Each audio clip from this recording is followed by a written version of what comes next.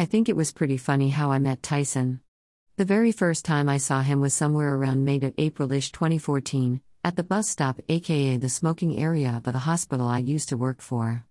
I went outside with my coworker to go have a cigarette. Yes, I know, smoking is bad and God is dealing with me on this one. Frowns. I was there having a smoke and lo and behold, there stood the man of my dreams. You ever have an idea in your head what your perfect partner looks like? In my head, I was imagining someone big and tall, dad bod type, someone thick, and by thick I mean not skinny/scrawny cause I'm a bit fluffy myself. Me being with a thinnish type guy? I didn't see that happening. I imagined broad shoulders, someone with big guns and body hair. And by body hair, I mean like hairy arms, legs, chest. Yay that. LOL. Physically speaking, he was everything I ever imagined. Step 1, physical assessment. Check. Passed. Step 2, check the fourth finger on the left hand. Negative or any type of jewelry or permanent ink marking stating he has been claimed by another female. Thank the Lord. Step 3, be super shy, walk away and go back to work. And that's when I saw him for the first time. Turns out he was watching me a lot too. He was a security guard at the hospital, so he's trained to see everything. I think low-key he watched me a lot. We never spoke that day. And I never really saw him around after that. Here's how we actually formally met. I worked at another hospital. One day I was working with a per diem scrub tech and she told me about a free dating website called POF, Plenty of Fish. She had just gotten engaged and met her man on that website. I thought it was interesting and signed up. I hadn't been in a relationship since 2007 and you know, people get lonely. I felt 7 years was a long time to devote to my kids and to myself. I had been praying to God to send me someone that would share my life with me. I had been talking to a few people and met up with a few until I got a message from Tyson. He said he recognized me from the hospital and would like to chat with me.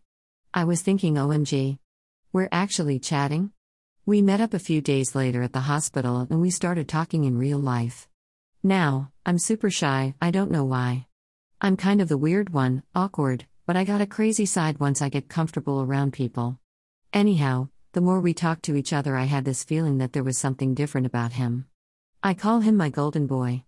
He's so sweet, nice, accommodating, selfless, protective, loving, responsible. Somehow I felt like we were destined to be together. He told me he'd lie in bed every night and pray to God to send him a woman, because just like me, he has been pretty much single his whole life. He has a daughter. The mother kept her from him, which is totally unfair.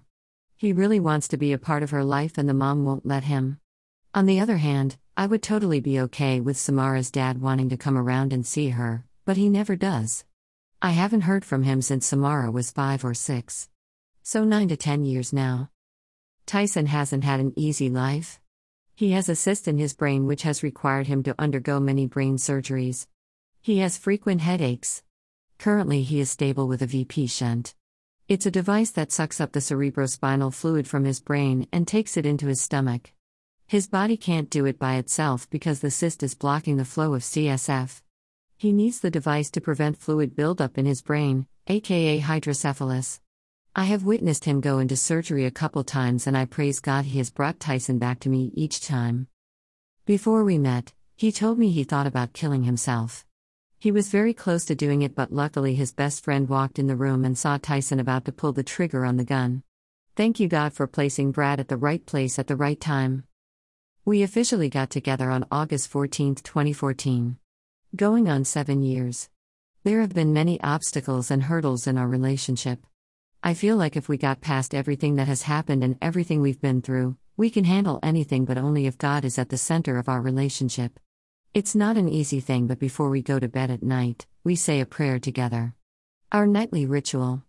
We just lie down and talk to God, thank Him for the events of the day, pray about things that we're struggling with, we pray for people, for circumstances, and we tell God what we are grateful for. Even when things are bleak, we just bring it to God. Thank you God for bringing Tyson and I together, and I pray that we will grow into more mature Christians with your help and grace. Thank you for loving each and every one of us. Amen. April 13, 2021, the rehearsal wedding, smiley face.